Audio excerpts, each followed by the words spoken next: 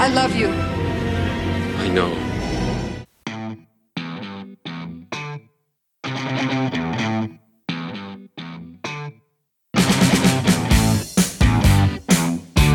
Welcome to the Hollywood in Toto podcast, the right take on entertainment.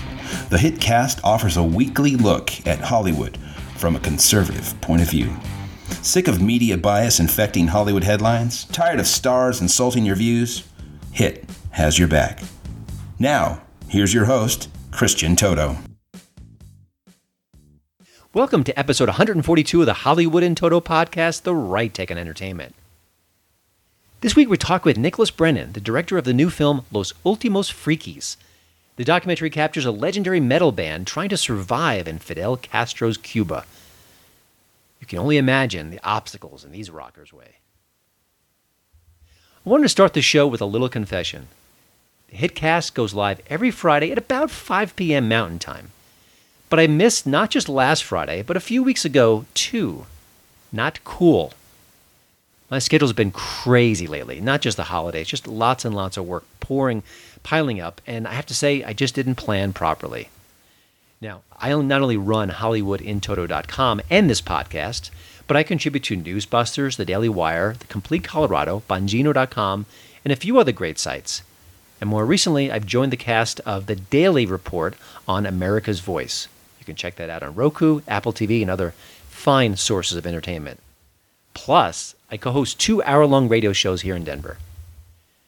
I'm exhausted, I have to say, but I love what I do. My wife has been so kind and thoughtful to let me do this and to let me build this little mini empire I have, and 2019 has been a very good year for me. But I'm also blessed to be able to make a career out of what I really care about the most, talking entertainment.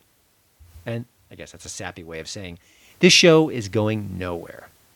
I vow as we head into 2020 that my skips in the schedule will be few and far between, if at all.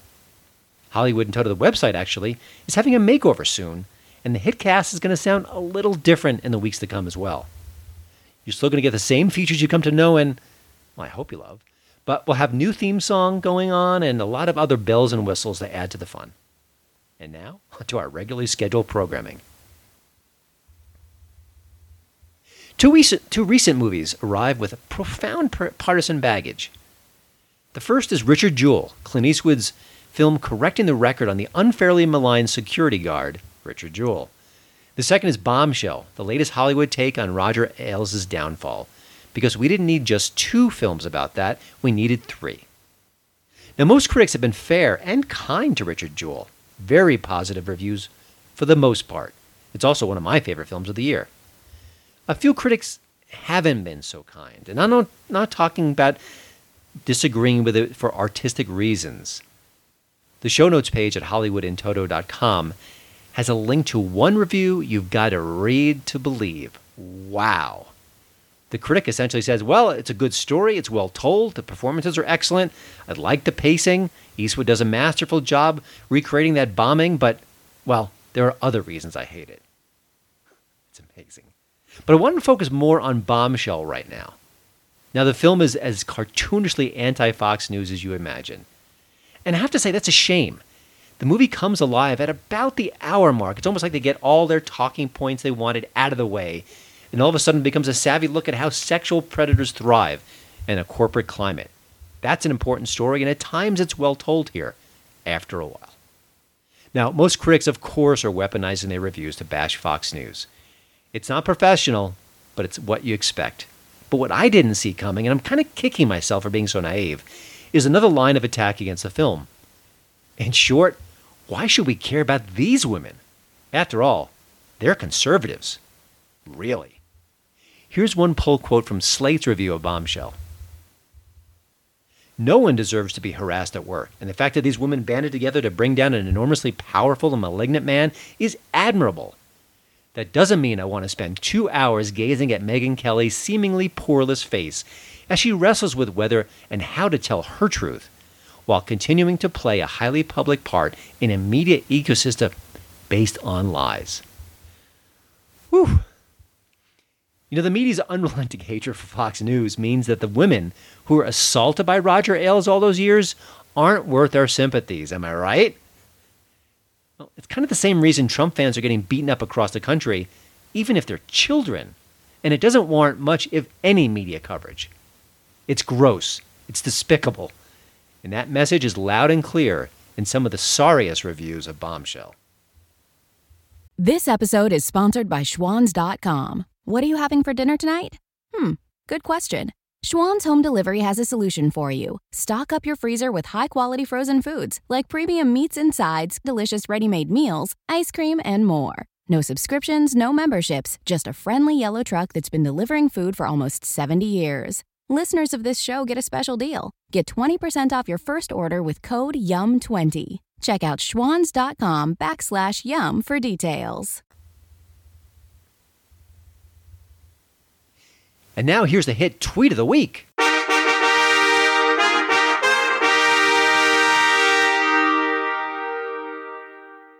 This week's winner is George Takei. Yes, Star Trek Sulu is weighing in on the 2020 presidential campaign. And he's clearly a little nervous about the Democratic contenders. Here's his tweet. Any one of these candidates is strong enough to beat Trump if we commit to rally around them, should they become the nominee, that is. If we Democrats don't tear them apart first. Most of us aren't going to get the candidate we prefer. I suggest we be prepared to get over it. Worried, George? Yeah, you should be. Please subscribe to my daddy's podcast. If he gets 100 new listeners, he'll stop forcing me to record these spots. This week's hit tip of the week is Marriage Story. Now, the film is getting lots of Oscar season buzz, and understandably so. And I usually reserve this slot in the show for lesser-known titles, things you haven't been hearing about nonstop. But bear with me, I think this one deserves a little extra attention. Now, there are definitely going to be people who don't want to watch Marriage Story. It's about a couple going through a divorce. It's ugly and painful and raw. A good friend of mine watched the first 20 minutes and, well, he pulled the ripcord. Others on Twitter are saying how eager they are to avoid watching Marriage Story at all costs. I gotta say it's a mistake. Scarlett Johansson and Adam Driver are excellent as an artsy couple going their separate ways.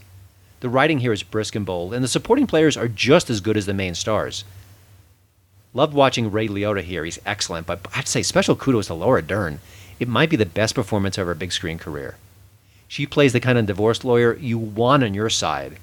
And if you see her on your spouse's side, you're going to say a whole bunch of prayers that it goes over quickly because she brings it.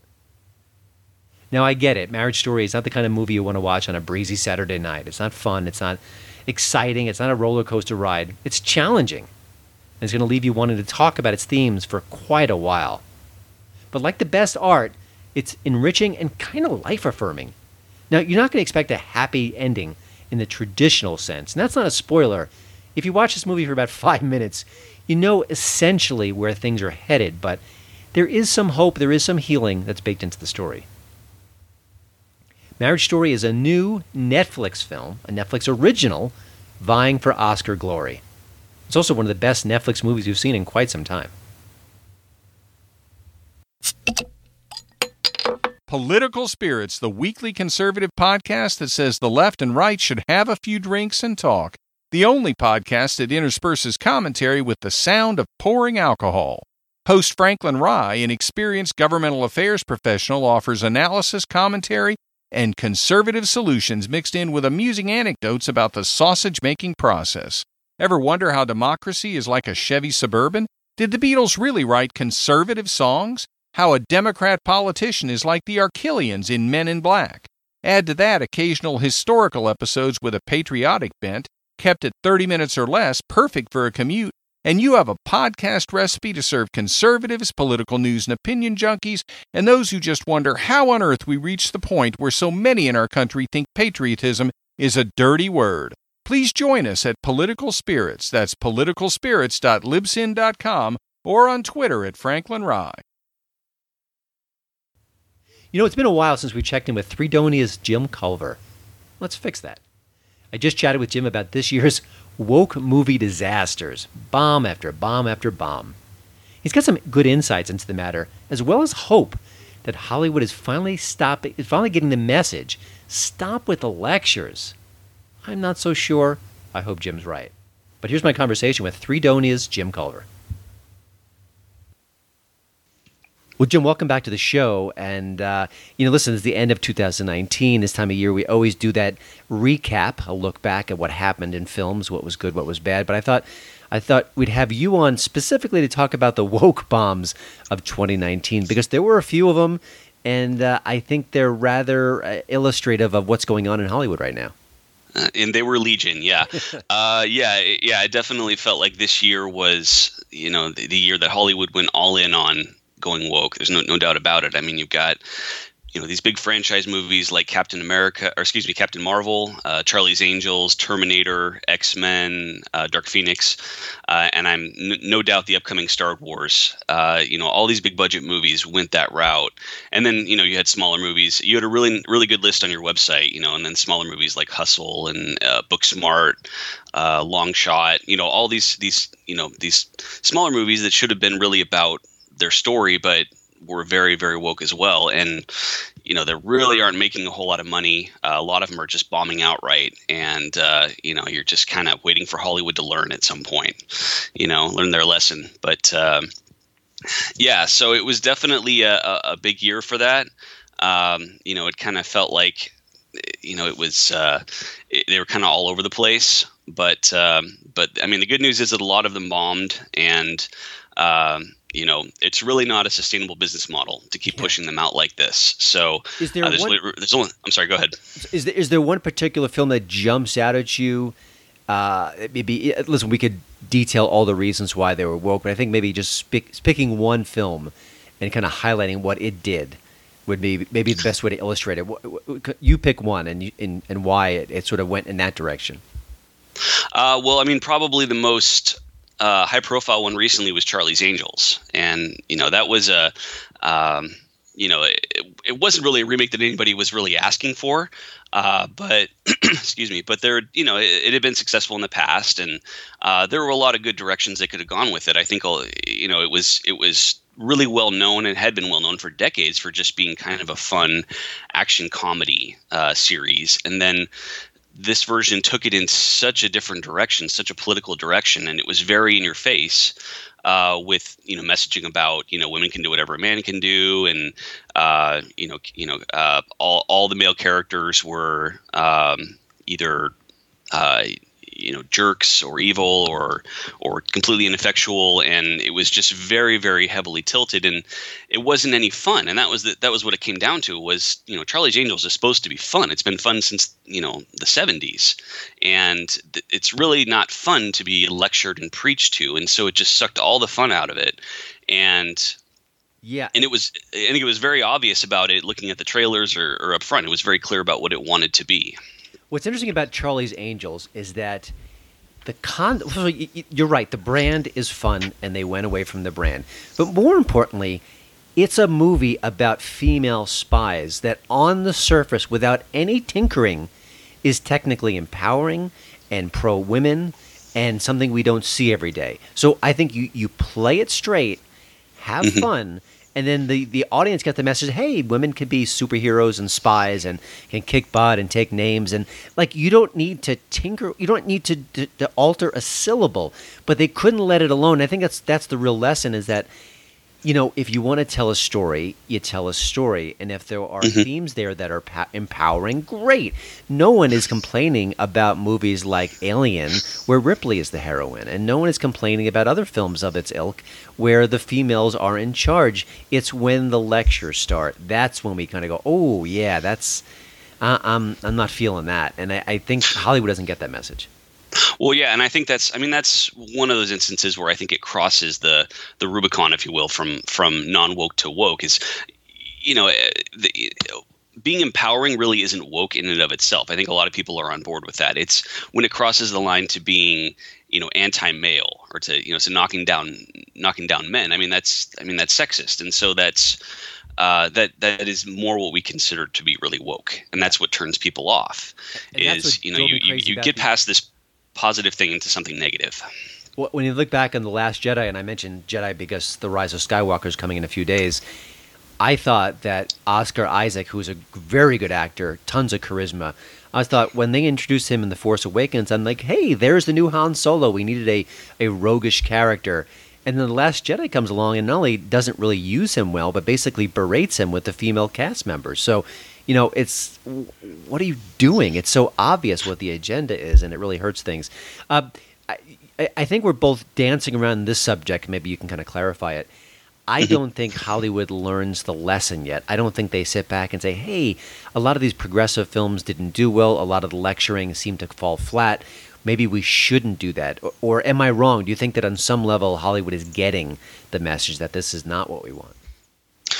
I think they are on some level. I mean, a good example would be Ghostbusters, which got obviously a very woke reboot about 3 years ago. And obviously nobody came out and admitted that they had miscalculated with that, and they closed ranks, as they always do when they got criticized. But the proof is in what they come out with in the future, and so the next film is obviously looking very non-woke. It looks more like just kind of a fun mix of Stranger Things and Ghostbusters, and there's no identity politics that we can see.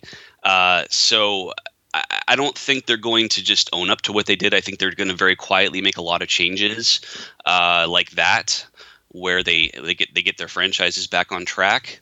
I think that it's very hard to get through to Hollywood because they follow trends, and they tend to make movies about 3 years out, following these trends. And so it takes them a long time to wake up to realize that these trends aren't working, and this has happened, it happened back in the 70s with the Easy Rider type movies that, ticket sales tanked when those kind of movies started coming out. Ticket sales were down like 60 or 70%, I think, back in the 70s. And then it happened again in the early 2000s with the Iraq War, and they made all those Iraq War movie bombs that nobody wanted to see. But it takes them some time to kind of wake up and realize that they really aren't capturing any movement that's going to go see their movies. And I think that's what they did with the culture war. They saw the culture war, and they said, oh, look at all these social justice warriors on Twitter talking about representation. These are all ticket buyers. And so they went out and made all these kind of movies pandering to them, but they didn't really understand their audience. And so I think they're kind of waking up to the fact that people are not buying tickets to these movies, and they're not going to buy tickets to these movies. And there certainly are people in Hollywood that are just out ideologues that are probably not going to change, because they see it as kind of like, when you move the Overton window, you're talking about changing what's acceptable to talk about. And I think they're trying to do that with our culture. They're trying to get more and more blatant about these messages because they think that will make it more acceptable to push them in the future. So I think you certainly have that element in Hollywood, but I think at the end of the day, there's a lot of people that are that care about their jobs, and they care about succeeding, and you can only fail so much before you have to change course. Yeah, I think it'll probably take a couple more years, but they're going to get there. Yeah. Excellent. Well, thank you, Jim. I appreciate you breaking this down for us. And I think you're a little more optimistic than I am, but I do agree. I think the Ghostbusters lesson is a bit of a course correction, so I'm glad to see that. And I don't think they're going to do a bait and switch there. I don't think they can kind of push a trailer that seems completely apolitical and back to the fun and then give us a woke Ghostbusters Afterlife. But you never know. I wouldn't push anything past Hollywood, but we. I don't think so, because they picked Jason Reitman to direct it, and he's known for making some pretty politically incorrect movies, like Thank You for Smoking and Up in the Air, and so he might put some liberal messages in his movies, but he doesn't strike me as the kind of person who would go woke. So he's more focused on storytelling, and obviously being the son of Ivan Reitman, I think he is someone you can trust to actually tell a good story. Yeah, so. Daddy's legacy is first and foremost in his mind. But well, thanks again, Jim. Again, you can find Jim Culver's work at threedonia.com. There'll be a link to that great site on the show notes page at hollywoodintoto.com. Merry Christmas, Happy New Year, and let's talk again real soon. Merry Christmas to you. Thanks for having me on. Well, as I said earlier, we've missed a couple of episodes, so I've got another guest commentator on board. Jim Lakely is from the Heartland Institute, and he weighs in on one of the craziest movie debates I've seen in a while. It involves Ford versus Ferrari. Jim also talks about Jerry Seinfeld, not just his comedy, but how he could strike a death blow to PC police and all their crazy activities. I don't think it'll happen, but I think Jim's got a great point to be made here. I hope you enjoyed this chat as well.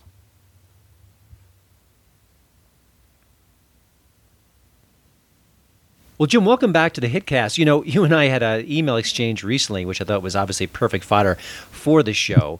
And it starts with Ford versus Ferrari, the new movie with Matt Damon and Christian Bale. And, of course, that's a really good film. It could be Oscar-worthy, we'll know in a few weeks. And the story is fascinating. But some critics have had issues with it. So I want you to maybe dig in from there, take the story to the next stage and express why you were so outraged by the outrage, because I think it's kind of funny.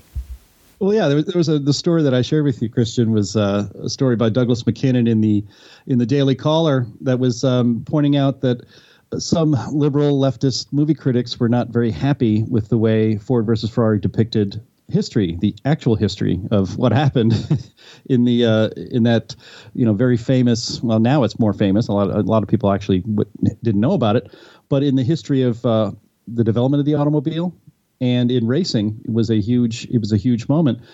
Yet, you had progressive websites attacking it as, quote, the climate change horror film that nobody needed, and that it was laced with xenophobia and white masculinity, and another. Now, Bloomberg News author criticized the movie, writing that it was, quote, a devastating picture of the lack of diversity that permeated the automobile industry in the 1960s. And the author also added, when I say men, I mean white, straight men, and that Ford versus Ferrari shows a generation best left dead and gone. Ouch. Now, and by the way, how dare they assume the gender of everyone in the movie? That seems inappropriate. Well, it does. But hey, facts are facts. I mean, it was mostly men working in the engineering department of Ford Motor Company and of course, Carroll Shelby was the developer of the race car for the 24 Hours Le Mans, which won the race. Oh, I'm sorry. Spoiler alert.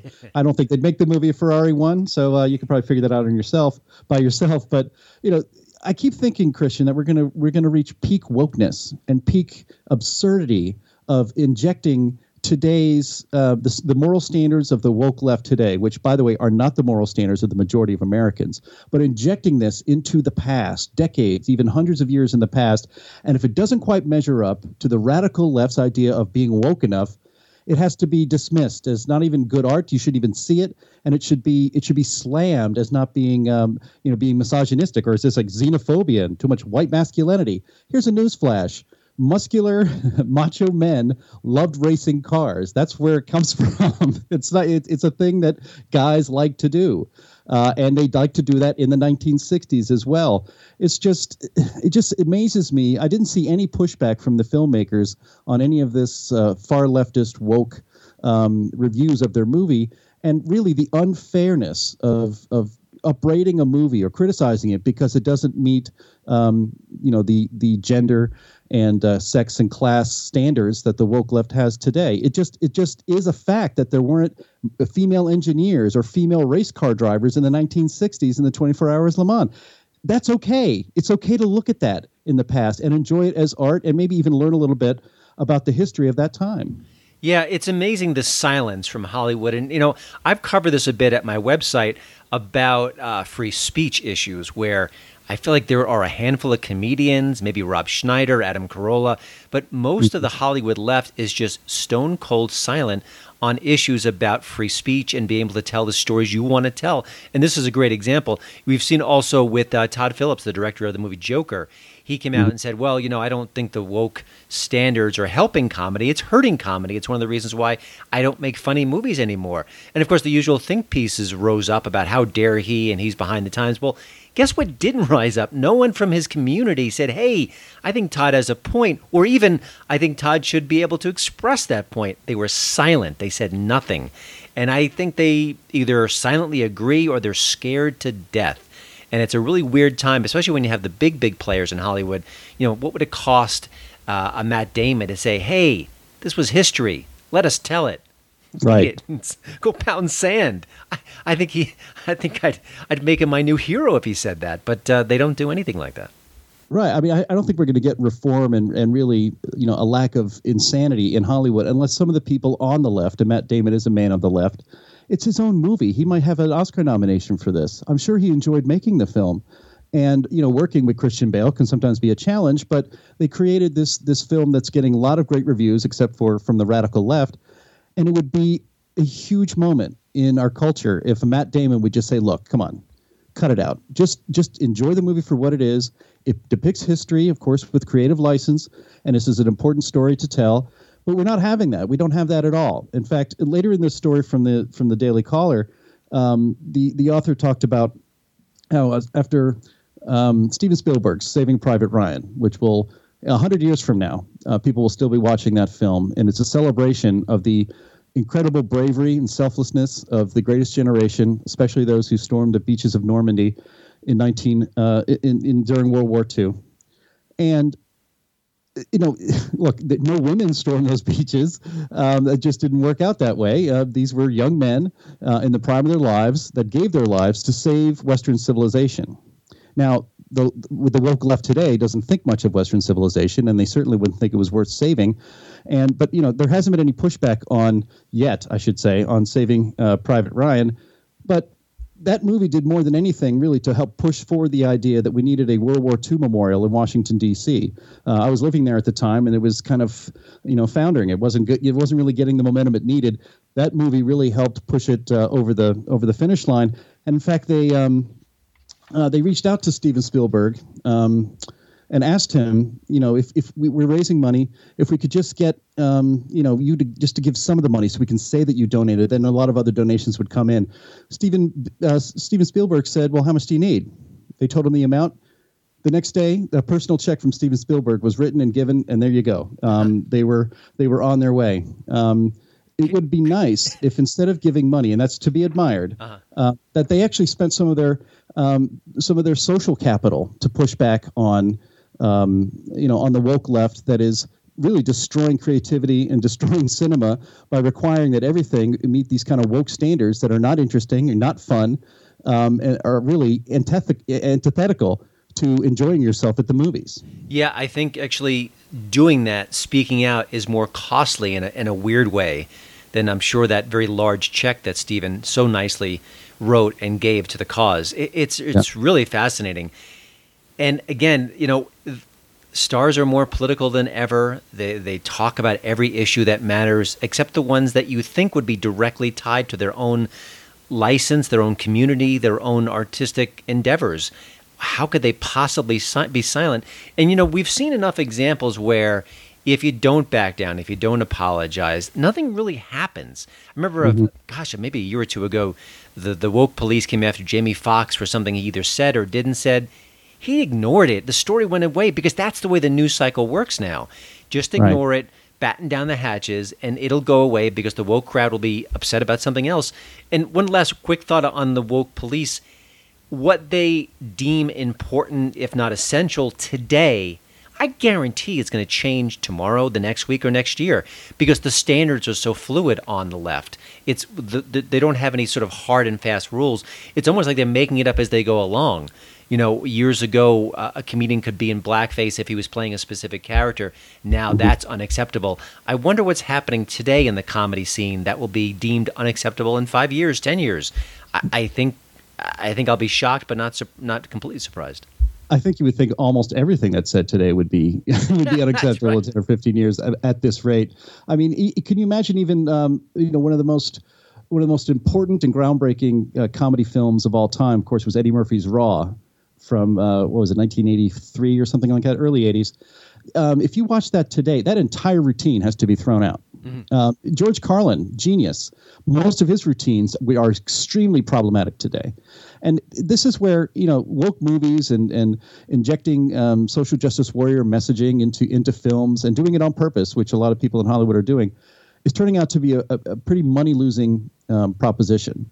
And so, eventually they might learn from the free market that you can't keep doing this and have people interested in seeing your quote unquote art, and because they want to have fun, they want to enjoy it, they don't want to be lectured to all the time. Yeah, I think. But at some point, you would think if money can't motivate you, how about your creativity? How about your creative voice? And when enough artists understand that their voice is next, their voice will be silenced next, that would be the turning point. And I think you're seeing some comedians, of course, Dave Chappelle, the great example, his special just annoyed the woke police to no end when it came out, but audiences loved it. Bill Burr, not quite as famous as as Dave Chappelle, but he had a fantastic special on Netflix as well. He went right at him, right directly at the woke police, and it was hilarious. And the audience laughed, and he doesn't seem to care what people think because he just wants to be funny. That kind of mindset needs to grow, not just in comedy, but all across our culture. Yeah, and I think what needs to happen, sadly, is for the people on the left to get bitten, to get pulled over by the PC police. Just a quick example. Sarah Silverman, a couple of years ago, I covered at my website. She talked about, well, the PC police and sort of all these woke expressions. It's the young people telling us what to do and sort of course correcting, and it's important and it's good. That was her then. Then more recently, she lost a film role because she was in blackface 10 years ago on her TV show. It wasn't meant to be insensitive. It was actually trying to be illustrative of racism. She has since apologized, but it was not enough. So all of a sudden you hear her saying, wow, maybe this is kind of a dangerous trend. Why? Because she got pulled over. Yeah. And until that happened, she was happy as a clam to just go forward and, give them all the applause that they needed and say they're doing the right thing. But then when it hit her, she had a whole new change of thinking. And it's why I think sometimes people on the left have to kind of face the music like people on the right are, and then they'll wake up and then they'll understand, hey, this could happen to anybody. Because you're saying it, you're right, but until they feel it, I don't think they change their behavior. And I think you need an emperor has no clothes moment. You need that person to point and say that this is crazy, and maybe that'll be the moment that wakes everybody up. I mean, I just mentioned Eddie Murphy. He has a bit of a comeback going on right now with his Dolomite movie that I think got a Golden Globe Award and is going to be getting lots of awards. He might even get an Oscar nomination. Who knows?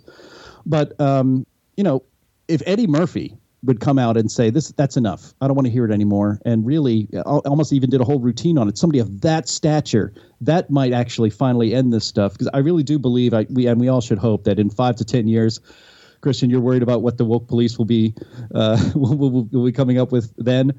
I hope that in 10 or 15 years, we'll be looking back at this time and be thinking it's as nuts as the reefer madness kind of things in the 1950s. It was just this moment that lasted quite a while, but it was just a moment of absolute madness, and we've recovered from it since then, hopefully. Yeah, I think you're more optimistic than I am. I don't know if we're quite there yet or heading in the direction, but you're right about we need like someone of the stature of an Eddie Murphy to say stop. And it's why Jerry Seinfeld caused such a commotion when he said, I don't play colleges. That was like 4 years ago.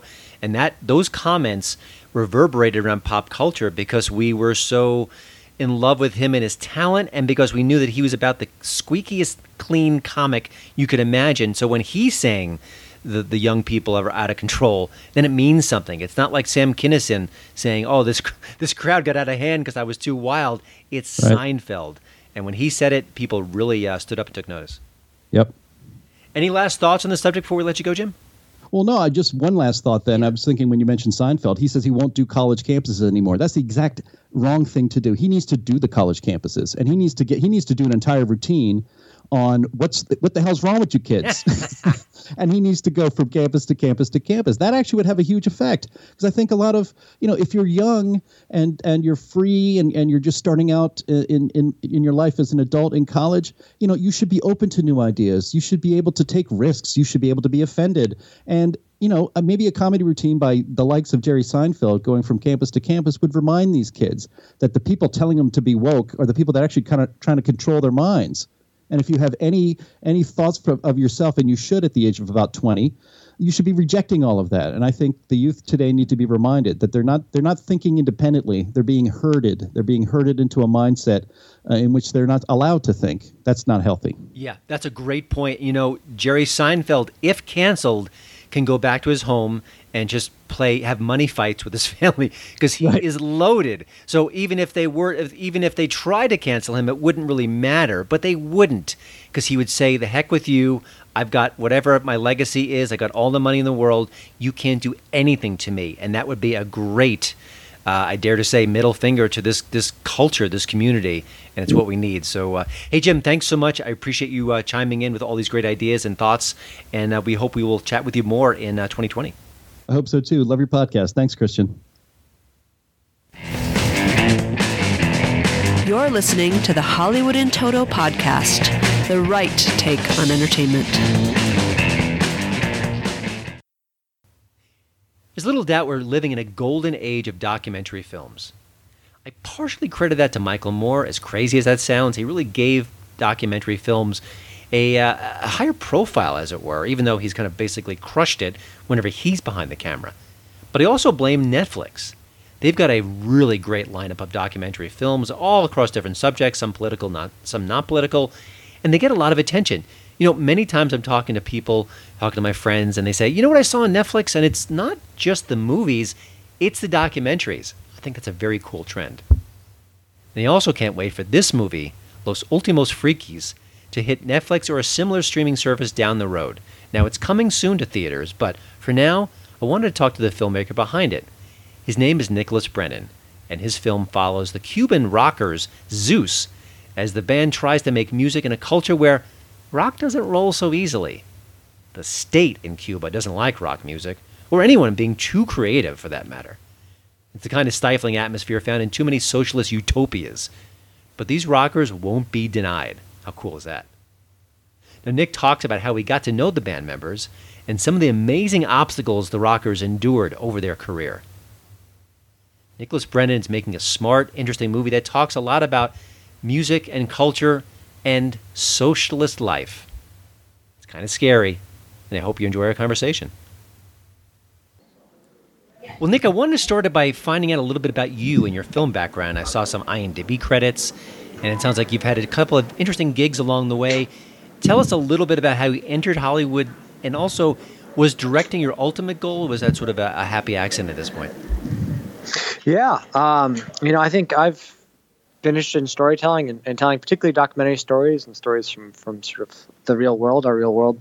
Since I was a kid, I grew up in Maine, so my start really came in ski films and snowboard films. Is really how I got started, just capturing our stories, and then that has sort of grown into really a focus on international storytelling and stories from around the world. Excellent. Now, when you encountered Zeus, the band, and you're thinking, gosh, this would be a great subject for a documentary, did they trust you to tell their story right away? Was there sort of a getting to know you process? Because I know they're trusting you with a lot. It's not just a typical band getting a profile. There are consequences if you do the wrong thing, if you kind of expose them in the wrong way. Talk about sort of that relationship and how it began.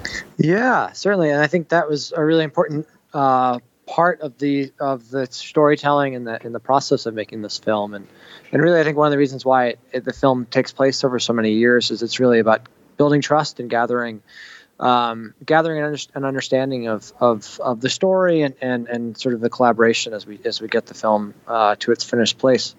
But actually, the first the way I met the band and the way that we were sort of introduced to each other was during when I was in college. I did a study abroad program in Havana, so I had an opportunity to spend 3 months there making a series of short films, working alongside some of the top young Cuban artists and filmmakers. It was really a great program through NYU's film school, and through that process I met this band. I sort of stumbled upon a heavy metal show, which really sort of blew my mind. And it felt quite similar to the concerts I went to as a kid, in Portland, Maine, where you'd see, the bright lights and the super tight band playing really great music on stage. And you're like, whoa, this feels just like what it felt like as a teenager growing up with the angst of small town Maine. But of course, you look around and you're like, wait a second, I'm in Cuba, and the people around you have grown up in a totally different context. And that really sort of is what caught my eye and grabbed my heart on this story. And I'd made a short film, spent a few weeks filming with the band on that trip. That was back in 2009, and was able to make a short film that really sort of told the band's story in in about a 10 minute sort of profile of the band. And then we brought that back to the U.S. and we premiered that at Tribeca in 2010. And so that through that, the band sort of had a sense of the storytelling approach and the way I would tell their story. But as we went down in 2011, 2012, as we were really starting the opportunity to tell the larger story, because I always knew that the band had a much more profound story that went way beyond that 10 minutes could ever do. Yeah. We had sort of long conversations around what would be entailed with telling the feature and the sort of significantly greater level of intimacy and trust that would be required, and also obviously a much bigger commitment from them to really sort of open up their doors. And the lead singer said, Nick, we totally 100% support this. We think it's a great opportunity for us to really share our stories, but you have to tell a true story.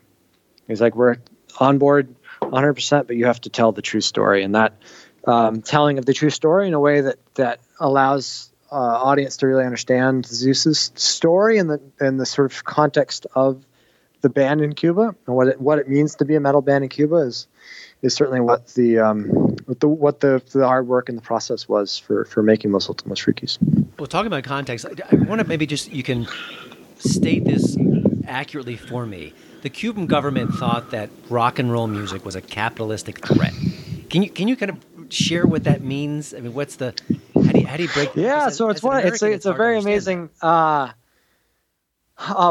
and I think what I found interesting, and I try to find similarities and sort of shared bridges between our different cultures and different histories. In the U.S., we had this great fear in the 50s of Satan's music. Oh my God, the hips are shaking. What that looked like in Cuba in the 70s and 80s was, oh my God, there's this invasion of capitalist influence. The kids are wearing jeans. They're going to grow out their long hair. This must be shut down. And what you saw in the 70s, 80s, and 90s is you saw very much a rejection of rock and roll and sort of a repression where rock bands were shut down. You didn't have really a place to play. You couldn't really be a professional rock and roll musician and gather a following, gather fans, and gather a livelihood. And that was very much rock and roll being seen as something foreign and something that was there to be subversive, which of course, as young people, that's one of the greatest attractions of rock and roll is its rebellious voice. That's the whole selling point. So that's sort of the whole point of rock and roll. Yeah. There's a scene early in the film where the band's guitarist is saying, "Hey, I got to shut this part of the interview down. I can't get anything remotely political. I'll be visited." When I saw that, I understand that it's obviously a critical point, but were you or your crew ever in danger or threatened or anything like that while you were making the movie? No, we certainly weren't. Certainly didn't face, sort of an overt fear of being shut down or anything. Because we had the short film, there was sort of an understanding that we were doing a story about this band, and we had the sort of, the permits and sort of the understanding of what we were making. But certainly that concern exists for the band, and that's, I think, the reality for artists. Of how to say what you want to say in a way that allows people to hear you. And I think the band has made a choice to stay and to make their livelihood in Cuba.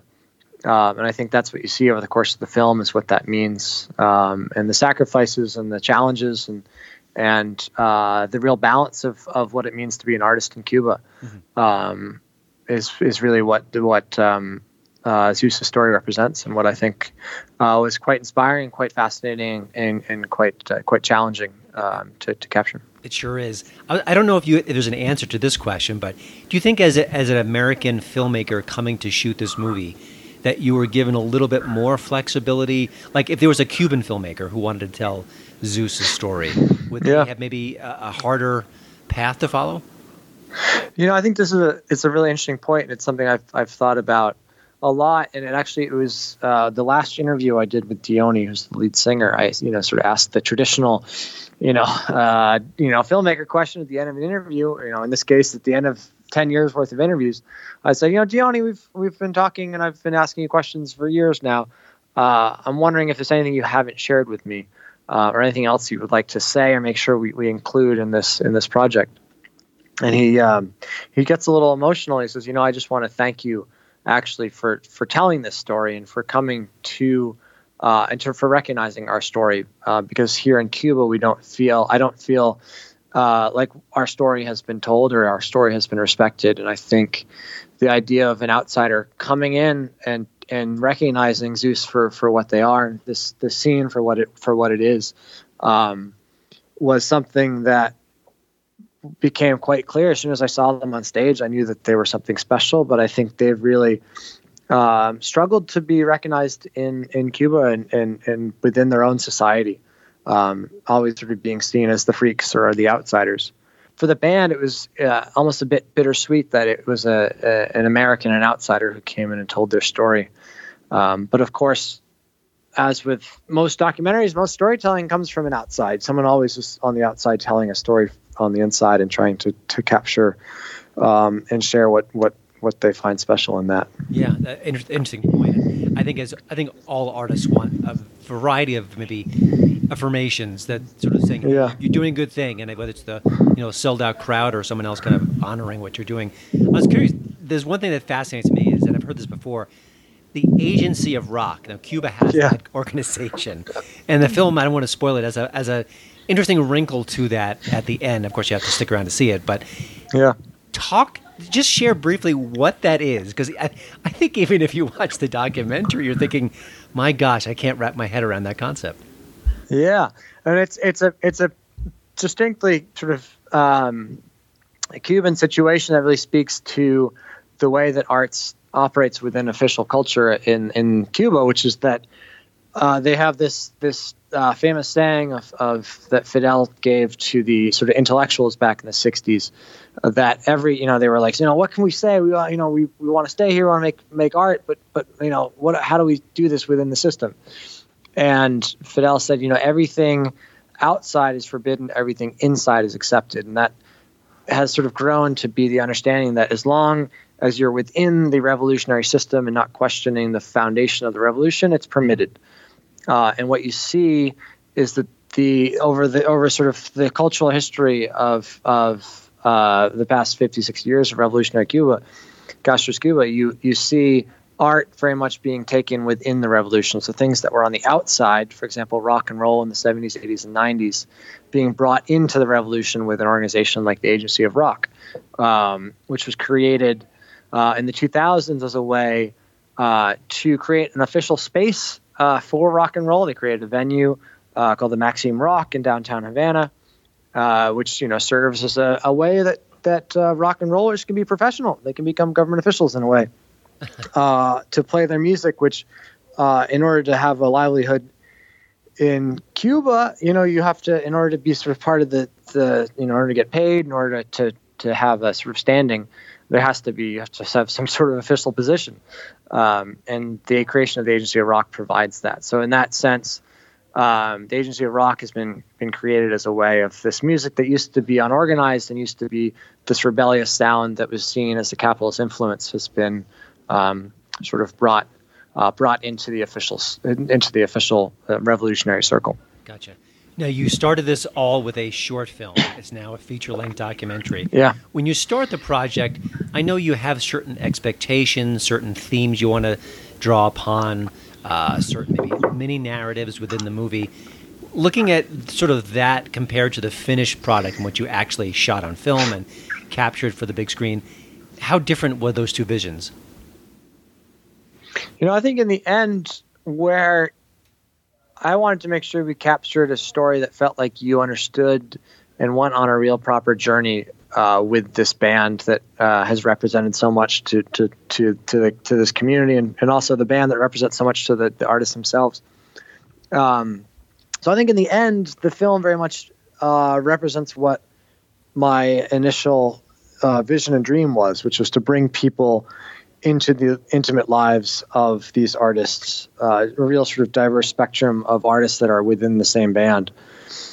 I think what I didn't appreciate was the amount of time and the process that it would take to take a 10-minute film and make it a 75-minute film, over the course of 10 years and, many, many different production trips and a whole lot of effort and creativity on behalf of a whole large community of collaborators on this project. Gotcha.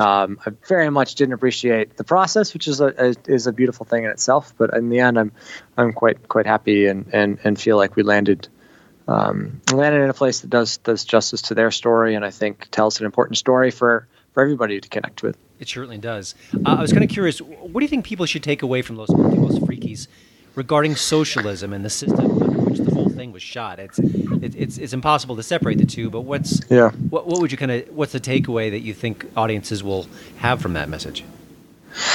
I think what's important from a position of the sort of universal message of the story, what I take from it is the importance of pursuing and the persistence of sticking to your voice and staying true to what you love, regardless of what the system or what people are sort of pushing down your throat or trying to force you into a different area. I think what you see over the course of the film is you see 5 artists who absolutely love what they do and have an incredibly difficult time doing it over the course of 3 decades. And I think that's a message that we all can connect with in the work that we, in any sort of creative passion you have, is that people are going to make it difficult for you, and people are systems will try to crush you. And I think what you see at the end of the film is a group of people that have stuck to doing what they love and pursued it. And I think that's an inspiring message. And I think also the opportunity for people to see into Cuba and see what the distinct challenges and frustrations of life there over the course of the history, I think is an important thing. And certainly was a goal of mine, was to create a film that broke away from some of the traditional imagery that you see that's often quite oversimplified, whether that's the Buena Vista salsa imagery, or the idea of this sort of the great hope of the opening that has been dashed. I wanted to make sure we were presenting a complex and ultimately more true experience of what daily life is like as an artist in Havana. With this project finally coming to an end, now the movie's on the festival circuit right now, I was going to you have a new project lined up, or is that still in development? What else can we expect from you in the next couple of years? Yeah, I mean, I'm certainly super excited to begin sharing this project, and we just had our premiere in New York. We'll be screening in Havana quite soon for the band, and then we'll be out on the circuit and traveling, ideally bringing this story into theaters around the world, and then ideally into people's living rooms, so you too can bring a bit of Cuba into your home. And then for me on a personal level, I've got a couple different projects I'm excited about and pursuing, and certainly a through line of international sort of understanding and global storytelling in a way that connects to something that you can feel and relate to, regardless where you are, is really sort of a theme that I explore. Well, you did just that with Los Ultimos Frikis. And again, thank you, Nick, for joining the HiTcast. Again, the film is Los Ultimos Frikis, and you can see where it's going to be heading next via the film's Facebook page. You can find the information and more links at the show notes page at hollywoodintoto.com. Nick, thanks so much. It's a really, really good movie. It's a powerful film, and it makes you think. It makes you appreciate the values and freedoms that we have in America, and hopefully more and more people around the globe will have just that as well. So thanks again for your time. Exactly, and thank you so much for your time. Well, thanks again for listening. Don't forget to check out hollywoodintoto.com for both the show notes and, of course, the latest entertainment news. Please follow me at Twitter at hollywoodintoto. And we'd love it if you leave a podcast review over at iTunes. See you next week.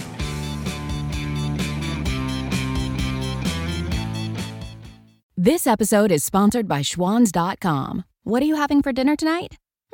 Good question. Schwann's Home Delivery has a solution for you. Stock up your freezer with high-quality frozen foods like premium meats and sides, delicious ready-made meals, ice cream, and more. No subscriptions, no memberships, just a friendly yellow truck that's been delivering food for almost 70 years. Listeners of this show get a special deal. Get 20% off your first order with code YUM20. Check out schwans.com/YUM for details. This episode is sponsored by Schwans.com. What are you having for dinner tonight? Good question.